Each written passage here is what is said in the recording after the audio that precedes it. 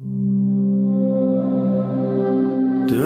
tell anyone I'm free. Don't tell anyone I'm free.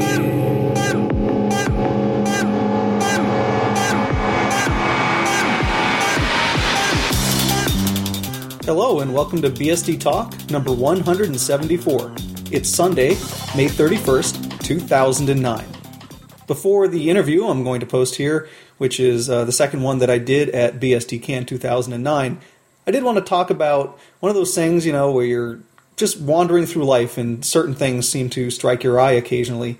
And I don't know, over the past month or so, I just started noticing where I see BSD. And I thought maybe it might be interesting to put this out there and also see from you folks where you happen to see BSD in unusual places.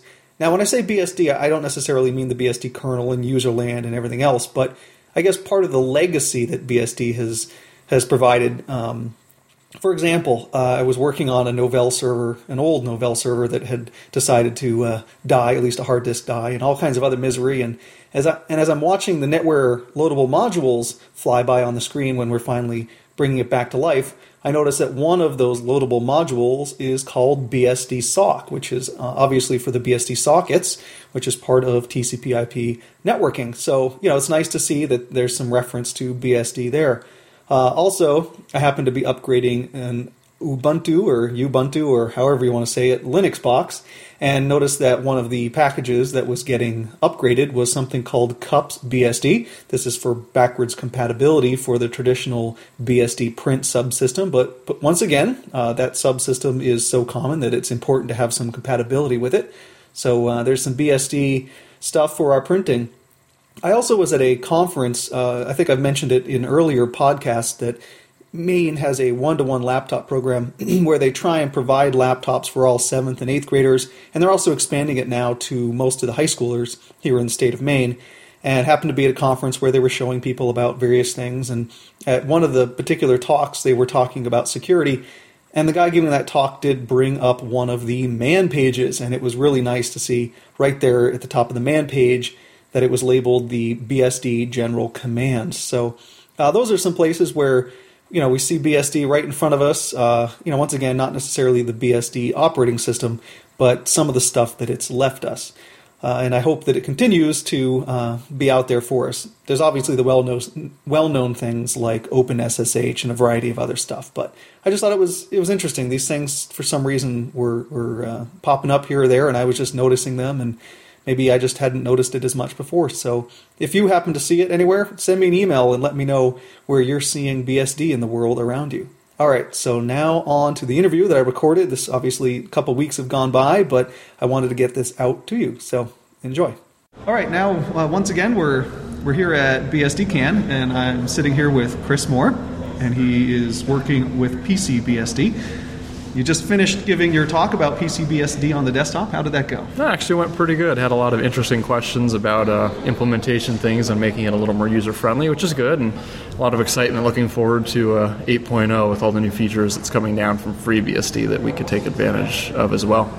Were you able to demonstrate or talk about any of the new features that are in the current, 7.1? Yeah, 7.1. We did show off some of that, how our local bases are separated out now so that you can run a clean user local tree, install FreeBSD ports right alongside your desktop and your PBIs. Nothing interacts or conflicts with one another. And the best part is we don't blow it away when we do an upgrade. And I saw they were demonstrating out here in the hallway a utility for the jails. Is that in the current one, or is that something that's in testing? No, it's actually available for all previous PCBSD 7.0s. It's not part of the base system. It's a PBI you download, just a standalone server tool we wrote. Since jails is already in the base system, it just provides the front end and the GUI for controlling the jails and managing them in the back end of your system itself. Yeah, it was pretty neat. It looked like, you run this tool, what's called Warden. It's called the Warden. You just right-click, you say New Jail, ask you for an IP address, a password, whether you want to install the ports tree. Just click, click, click, and go. And the other thing that looked really interesting was that there were some templates. I forget what you called them. Inmates. Or inmates. Yes. Kind of cute, the warden and then the inmates you install into the jail. So the idea is you build your warden jail, set up the IP, and you go download an inmate of Joomla, for example. Well, the inmate will contain Joomla, Apache, MySQL, PHP, and some configuration scripts. So you literally just click install. It sets itself up for your IP address of your jail, asks you what you would like to use for the password for MySQL, and then just brings up Joomla. Super easy for a novice administrator who's maybe a Joomla developer who wants to get on a BSD system and run it, but doesn't necessarily know how to use Jails or Apache. It really looked point and click simple. And does it use an intermediate sort of meta configuration database, or does it directly edit the config files? The GUI interface does not. There's actually three interfaces for it. You have your shell-based interface, the GUI, and then a dialogue-based interface, so you can do stuff remotely as well. It just uses plug-in scripts in the back end, which just manipulate the jail system. I mean, it's just calling the jail command, setting up files, shuffling things here and there, and the GUI calls those same scripts. So they all use the same back end, so make one change in one, and everything's affected. That's great. Another feature that it has, you probably didn't get to see, was the importing and exporting of jails. That's the big one. What you can do is, say you have some jail set up, all configured the way you like it, you can actually stop it, export it all to a big compressed file, take it to a new system, import it even with a new IP address, and boot it right back up. Wow. So almost like the kind of the virtual machine appliance marketplaces that they have now, in theory, similar to PBI downloads now, you would have inmate warden or packaged jail files that you can move around between system and system. So you could get a real finely tuned Joomla or some kind of server that needs to be in a jail and just move it around from box to box and let people run it and customize it any way they want. And I guess the size of those files is going to be considerably smaller than a virtualized machine. That is the whole OS and everything. It's a lot smaller. Obviously, you're dealing with a jail framework, so the size is really going to be the packages you have installed. That's and wonderful. I believe, I'd have to double check, but I'm pretty sure it's LZMA compressed as well, so it's even tinier than usual. That's neat. Yeah, you're going to have sysadmins picketing outside your office if you make their job replaced by a tool.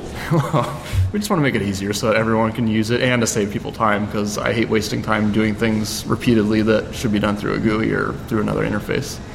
And another thing that came up on the homepage, and I guess I saw out here, not the implementation, but the web page was up, was a thin client implementation that you've been working on. What's that about?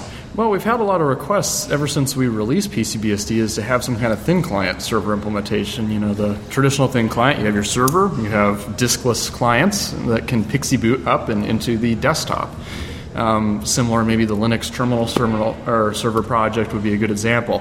So about a year ago, I started on this, and again, it's a standalone PBI. It's not something you have to have in your base system. You just download it and install it. And what it does is it sets up all your PXE configuration, all your NFS configuration, sets up the entire client interface, and then your clients just immediately can boot up and get brought to a KDM screen.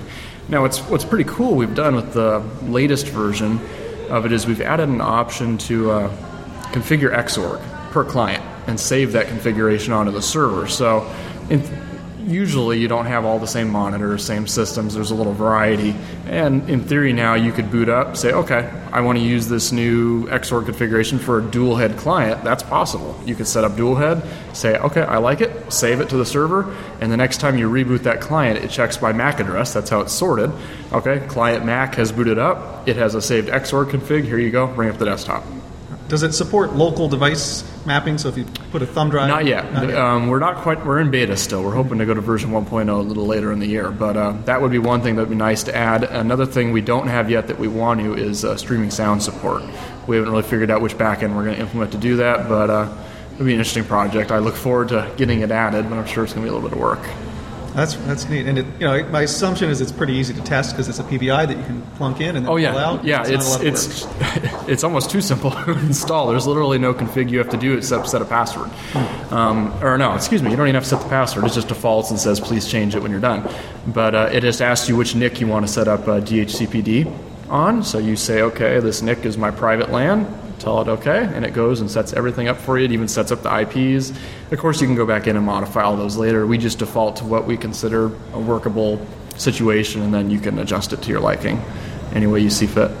Wow. And are there any other new projects or different directions that you're going in that you'd want to talk about? Well, we're planning on doing one last release of PCBSD 7 series. It'll be 7.2 in a couple months. Not a huge release as far as features go. It'll be more just to round out the 7 series on FreeBSD 7, have the latest ports and packages, and bug fixes.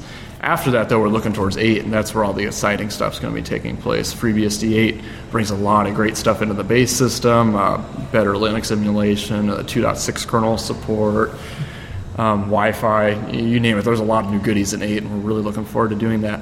We're going to be redoing our system installer starting in 8, so we're hoping to add some new features to that, possibly scriptable in the back end with Lua or some other functionality, which should be interesting. And another feature that came up during the Dev Summit here was adding an option to install FreeBSD from the PCBSD install CD. So say you have somebody who wants to install ZFS as their root partition. Can't really do that through sysinstall. You have to do that post-installation. Well, ours, you could bring up the GUI, say ZFS, click install FreeBSD, and you end up with vanilla FreeBSD on ZFS. You know, it might be a helpful option for administrators. Yeah, I guess FreeBSD has been becoming more regular in when they update every 6 months or so. How's it been for you trying to stay in lockstep with their release schedule? It's a challenge sometimes. They have a lot bigger team than we do, so it's interesting to try and stay up to date with them. But we're just learning. We just do what we can and come up with the best thing possible.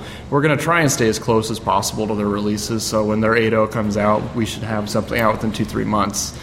We've just actually moved to a new build farm, so we're hoping to start offering snapshots of our development releases on a weekly basis to allow a lot of early testing to take place before we actually get close to a beta cycle. Traditionally, it's been pretty closed off simply because the servers have been running in a little server room I built, and I don't have a lot of bandwidth to upload 10 gigs of ISOs every week. So now that we're in an actual server farm with lots of speed, we're going to start making these available to the general community for better testing. And I guess it's been a couple months, or probably longer than a couple months, since you redid your PBI build environment. How's that been going? A lot of new packages coming? Oh, yeah. That was last November. We have completely changed our PBI system. I'm calling it, for lack of a better term, Schema 2.0. It's a complete rethinking of how PBIs work. Still the same GUI front end, so nothing's changing really on the end user side, but the back end's totally different. We have, first of all, built the server which auto-builds the PBIs from ports. So if a port gets updated, say Firefox, new security update, we'll trigger an update on a PBI of that and usually have it within 24 hours, and then we upload it to our website. The other big thing that makes this all work, though, is that we've switched to a local base solution. So, for example, PBI of Firefox is no longer compiled into user local. It's compiled into a local base of /program/Firefox /3.0.0.9 or whatever the version is. And this works pretty interesting. It keeps it better self-contained in that we don't have to make any symlinks anymore on the system. So there's less possible points of breakage where a symlink gets removed and all of a sudden my app doesn't work.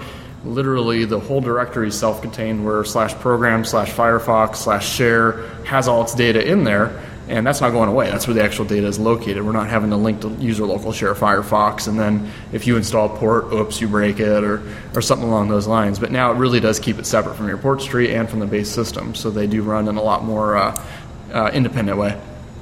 And is PCBSD still i386 and x64? Yeah, i386, AMD 64. That's really the big boys for the server or the desktop market right now. So we haven't seen a lot of incentive to go elsewhere. You know, if somebody does provide a compelling reason to do so and maybe supply some hardware, sure, I'll roll some builds of something else. But at this point, those are the two big ones.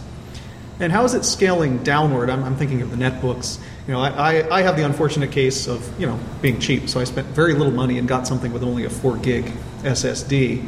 Are there options to strip down the install, so maybe if you didn't want KDE, you could go to something like... We haven't done that yet, but that may be something we can look at for 8.0. We got to try and... With PCBSD, we try and create a very unified base, though, because once you start offering all these different options, people are running on different things, different problems occur. X package assumes that so-and-so is in the base system, and all of a sudden it's not there, so things don't work as reliably, whereas if we say, Python's always in the base system, then we can rely on it and we can use it. So yeah, I think right now we recommend about 6 gig. It actually uses 6 gigs. We recommend 10 of disk space, but I don't foresee those system requirements jumping any beyond that for the near future. KDE4 is not going to grow that drastically in the next year or two.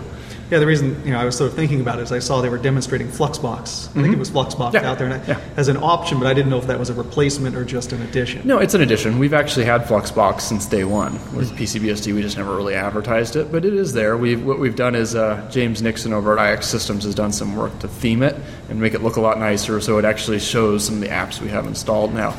Some other good news, if you're looking at different type of solutions for the desktop, is that we're going to start offering different window managers for them pretty soon. Not necessarily on default install, but after you get it installed, you can go ahead and download the self-contained PBI of GNOME, XFCE4, or X Window Manager, and use it. You're not locked into KDE4 if you really don't want to use it for some reason. That's great.